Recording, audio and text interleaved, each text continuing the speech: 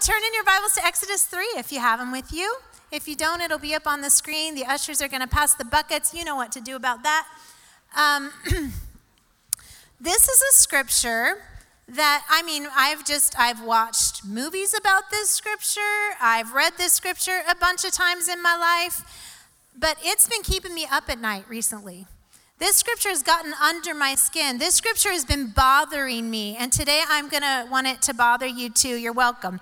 You know what the first words are that God says to Moses? Take off your shoes. That's not a very warm greeting, really. It's not like if somebody comes to your house, just like, take off your shoes, and then you get a hug. No hugs till the shoes are off. Exodus 3:2, do not come any closer, God said. Take off your sandals, for the place where you're standing is holy ground. Here's the thing, Moses has been working every inch of this field for 40 years. 40 years with no burning bush, 40 years with no voice from the heavens, 40 years with nothing special going on, 40 years of ordinary, and God shows up and says, now is a holy moment, and beneath your feet is holy ground.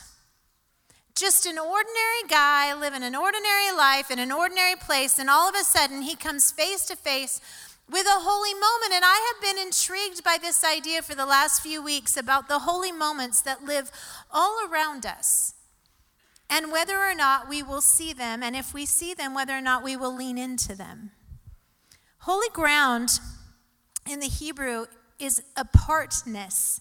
It's sacredness. It's a consecrated thing. It's a holy portion or holy things. It's interesting that God lights a bush on fire to get Moses' attention. That's like the showstopper. And then he says, no, don't come any closer. Stay where you are, plant where you are. That's where the holy ground is. I always want to move toward the shiny, noisy thing. I always want to move further in to like, ooh, what's happened over here? Oh, there's noise over here. Oh, I'm a little bit ADD like that. But I just think this is interesting that God says, no, don't come closer to this. Plant where you are. You are on the ground you're standing on for a reason. And the reason is God wants to talk to him. Holy moments are all around us, and they represent a couple of things. First of all, holy moments are a place of vision. They're a place of being truly seen, and a place where we can truly see God and his world. So the scripture goes on to say, the Lord said, I have indeed seen the misery of my people in Egypt. They've been in this misery for 400 years. There's not a single Israelite except for Moses who's known a single day of freedom. They don't have a grandparent who knew freedom. They don't have a great-grandparent who knew freedom. They've been slaves for 400 years. And God says, I have heard them crying out because of their slave drivers. And listen to this line. If you wonder who God really is, this line can help you understand it. And I am concerned for their suffering. God is not Bette Midlering us from a distance.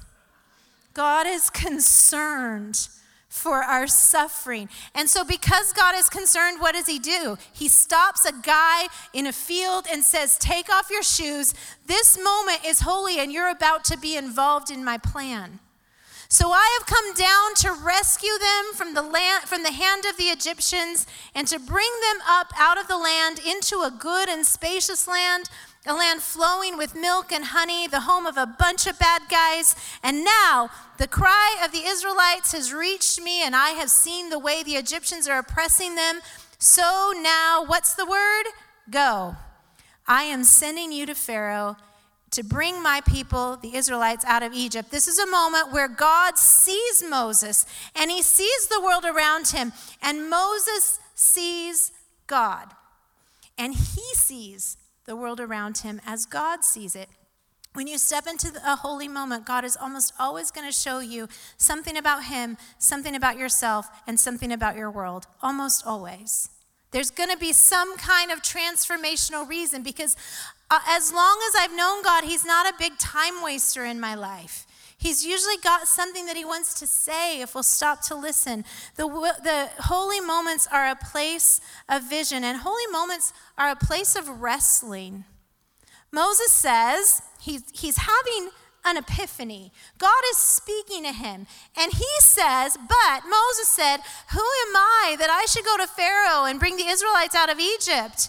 And what I would like to tell you in this moment, I would really like to tell you that God said, you, Moses, are awesome. You're able. You're great. Go get him, tiger. But God doesn't say that. He says, I will be with you. Gentlemen, when your wife asks, do I look good in this outfit? The answer is not, doesn't matter, I will be with you and I look great. Not the answer. And this is just what God does to Moses. He's like, you're right, buddy, you're not awesome. You're adequate at best, but I'm awesome. What might we do together? I don't remember who the guy is that played in the highest scoring game of all time, Michael Jordan, and Michael Jordan got like 63 points or something, and he got like 2, and he was like, that was my best game ever. Me and Michael Jordan got 65 points. Between the two of us. It's just, that's how we get to join with God, but don't be afraid if it takes a little time to stand in your holy moment and say, God, I don't feel ready, I don't feel adequate, I don't feel okay with this. You're going to have to convince me. And in fact, Moses argues with God for an uncomfortably long time. I'm not even going to read all the ways Moses comes back to God and says, I don't think you're right about this. In fact, he does it so long that it says God's anger burns against him. Suddenly, the bush is not the only thing burning. And now it's like, I'm mad at you. Stop it. Don't believe in yourself. You don't need to. Believe in me. I'm with you. And then the wilderness, the holy place, is a place of resourcing. God doesn't just meet Moses with vision and a mission, and he doesn't just meet him with reassurances about his own ability. He meets him with a staff. He meets him with some supernatural power, and he gives him a spokesperson. It's always a little funny to me that Moses is like, I can't go in without, you will be with me, great, but can I get my brother? My brother will be great. Like, who wants their brother to go with them anyway? But it's great. God gives him a staff and power and a spokesperson who will speak for him. And then most of all, God gives Moses himself. You're not going to be on your own. Holy moments are a place of resourcing, and holy moments are also temporary. We want to live in a holy moment sometimes. I don't know if you've been following the Asbury revival, but I loved the moment where they said it's time to go home. It's time to take this to our world.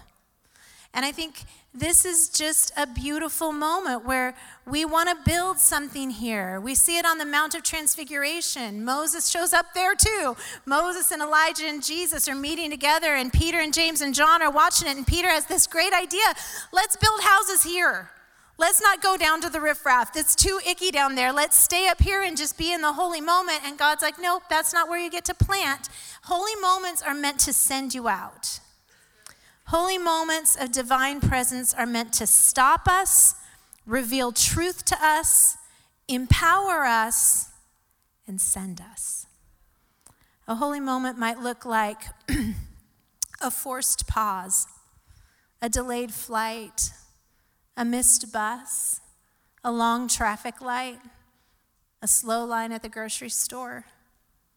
It might look like a spiritual nudge or sort of a shoulder tap. Winston Churchill said, there comes a time in each man's life, that very special moment, where he is figuratively tapped on the shoulder and invited to do a very special work unique to him and fit to his talents.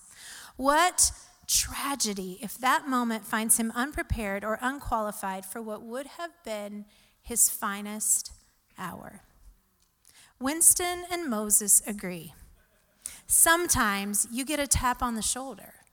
Sometimes God shows up at the red light and says, pray for, fill in the blank. Holy moment could look like thinking of someone you haven't seen in a while in the morning and then running into them later in the day. It might look like seeing a story on the news about famine or hurricane or human trafficking and feeling something more than just compassion. You might feel a push to move toward that issue and help. and send hope or send money. In 1988, we were traveling to Bend from Portland, me and my husband and our 13-month little baby girl, and we were hit by a drunk driver, and it was a really bad accident. Our baby was flown up in Air Life, and we didn't know if she would make it, and I was in an ambulance, and my husband had gotten a concussion, and he was just walking the road, didn't know who he was or where he was. In fact, they didn't even know quite who he belonged to because it was just all such a mess. And we made it. Spoiler, the baby girl's right there. We're all good. But it was bad, and it was hard, and we went to church a couple of weeks later, and somebody that we hadn't met before came up to us, and he said, listen, I was driving from Bend to Portland that day, and I saw the car accident, and I didn't know who it was, but I just felt God tell me to pull over and pray. And I pulled over, and I prayed hard for you. And I just want you to know that someone was praying for you specifically in that moment. And my husband and I were just so blessed by that, just to know that God had covered us in a way that we didn't even know had happened, and that then he had told us about that. We never saw the guy again, but when my husband got diagnosed with ALS and was nearing the end of his life, we got an email, and the email said, hey, you probably don't remember me, but I'm the guy that pulled over and prayed for you when you had your accident, and I just want you to know I'm praying now. Love, Cliff Brady. If you don't know that my husband now is named Cliff Brady, what a wild coincidence. Just one man, and he's never done it before, and he's never been asked to do it since. But in that moment, God asked a man to pray for the woman who would become his wife and the baby who would become his stepdaughter. Because God is so smart, you guys. And so good. So good for that investment to happen so many years ago. And he had no immediate idea of what that meant. It was 25 years down the road before I was like, I'm going to marry you because of that. I didn't. That's not how that went. But there's the God who stops you in your tracks knows what he's doing with your time. And he will use your energy and your time in ways you cannot believe, and you may not see even until the other side of eternity. Billy Graham said, heaven is filled to answers with prayers that have never been prayed. What if when we get there, we get to see what happened because we stopped and listened and wrestled and received and went? So if this is true, why are shoes a problem? Because shoes are like my favorite thing. Why are shoes a problem in a holy moment? I think metaphorically, it's because shoes keep us numb to the earth to which we're called. There is something, even just physically, you take off your shoes and you stand in the ground, you feel it beneath your feet. There's a moment where you mark yourself. You stand on the timeline to which you've been called. You stand on the timeline of human history. You connect your feet to that purpose and you say, I am here. I feel it. And it is hard to feel the moment sometimes because life is hard and our world is hard. It is easy to numb ourselves to what's going on around us. It's easy to keep our eyes on Jesus and never turn our eyes toward what's going on around us, and it's hard. Practically, our shoes can look like a really busy agenda. They can look like prejudice that keeps us from reaching out to somebody that we don't receive. It can look like fear or judgment or pride. Our shoes can look like our own heartache. Sometimes when Jesus shows up and taps me on the shoulder, I'm like, sorry, I am sad enough already. I am not ready to see another sad thing yet. And he's like, you can do this. I am with you. Sometimes our shoes can look like hopelessness or inadequacy. Sometimes our shoes look like closed-heartedness. I love that song, I'll climb this mountain with my hands wide open, with my heart wide open to whatever God is wanting to do. I periodically stop and I think, is there anyone that I don't want to run into at Safeway?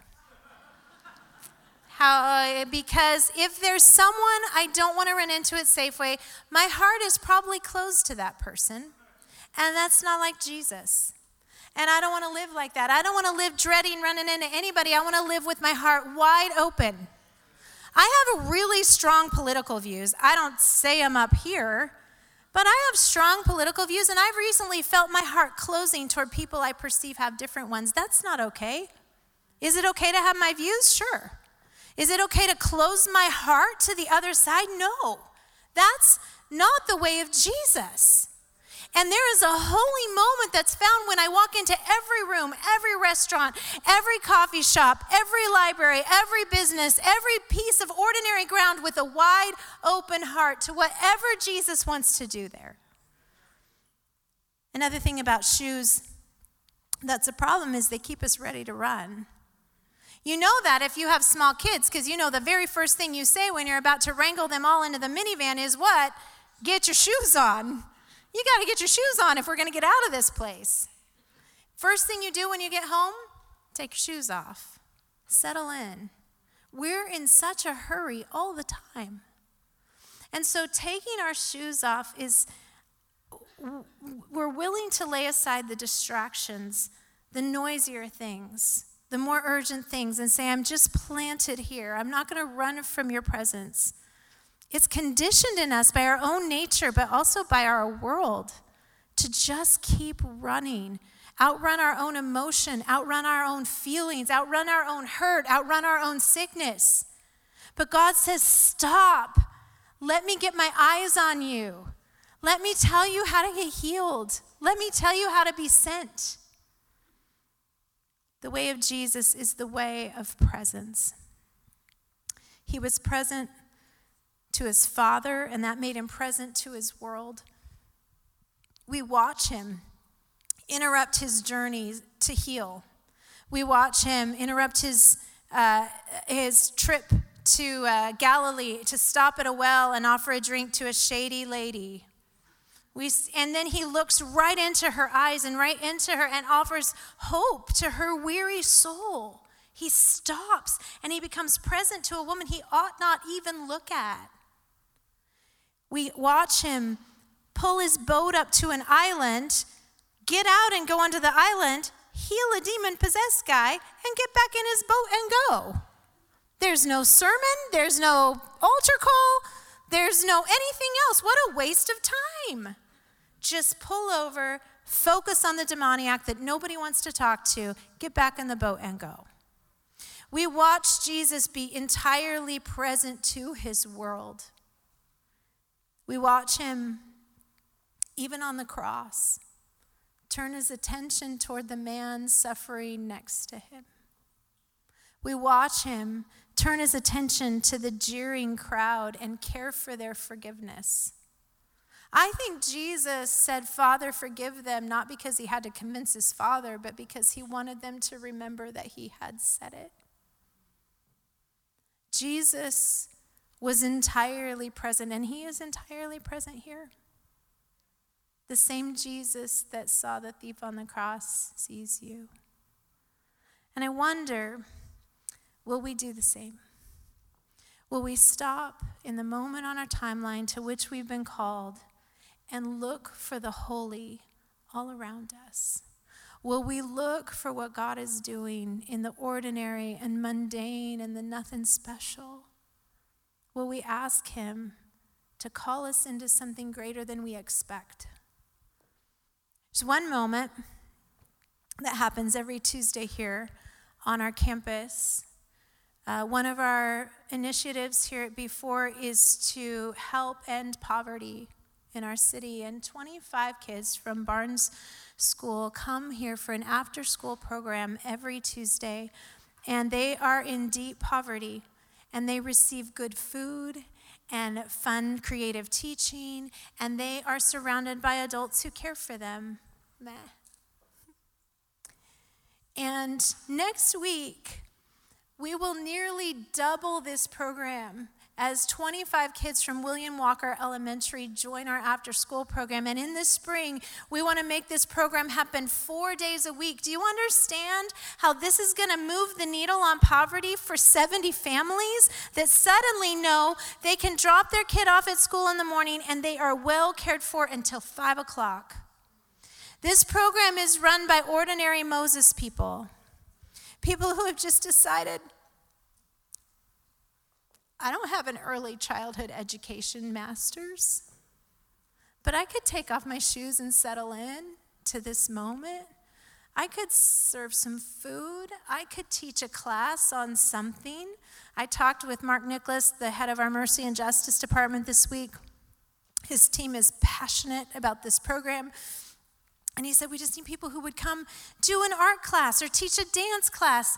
And I'm sure there are 1,000 things people are good at. Maybe you tell the best dad jokes. You're on for a little improv at after school. Maybe you want to paint some faces. Maybe you want to just come and be a good presence there, be a stabilizing force. Whatever it is, this could be your holy moment. It's 2 hours and you could change lives. I mean, that doesn't just come along every day. In 2 hours, you get to have an impact that you could see the results from the banisters of heaven on a kid whose life you served. When we serve the least of these, we enter into holy, sacred moments. We do, and it's beautiful.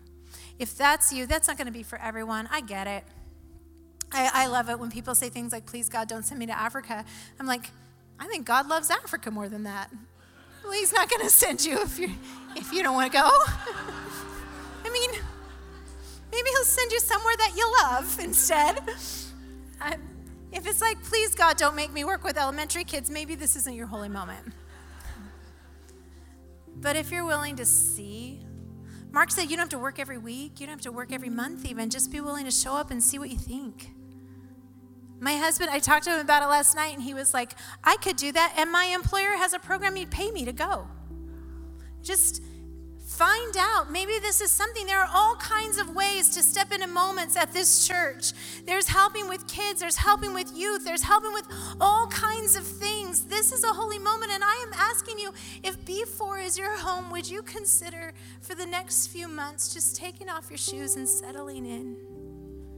Because we need you. And we love you.